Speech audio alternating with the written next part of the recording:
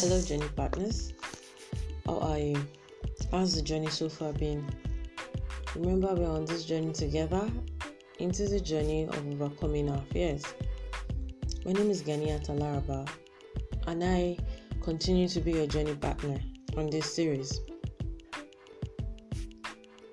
On this episode, we'll be going into our next step in this journey of overcoming our fears. So far, we've talked about identifying what fear does, and now we've gone into different steps. 3 steps, if I might say: identifying the fears, why we are afraid of those things, that's asking ourselves the why behind the fears, and then asking ourselves what that fear is stopping us from achieving, thinking about it. Today, I'd like us to ask on this episode, is there any advantage to this fear?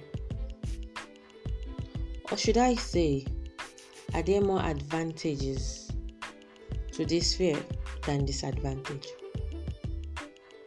What does it mean to let go of the fear? Do you understand? What does it mean for you to let go of that fear? Does it mean things will get worse? If it would get worse, what's the worst thing that can happen? And if it doesn't get worse, what's the best thing that can happen? I need you to think about it. The fear is there. Now you know it. Now you know why you're afraid. Now you also know what you want if that fear wasn't there. I believe that's, you know the dream you're trying to attain without that fear. That dream you have, that dream you really want, but the fear is stopping you from getting. So now think about it. What's the worst thing that could happen to you if you let go of that fear? Is there any advantage to the fear?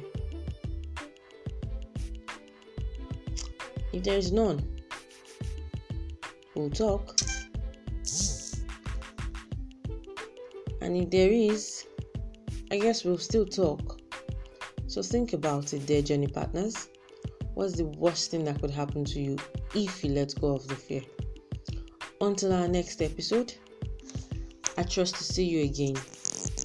My name is Ganiya Talaraba, and I remain your journey partner to remind you that you are not alone on this journey. Thank you.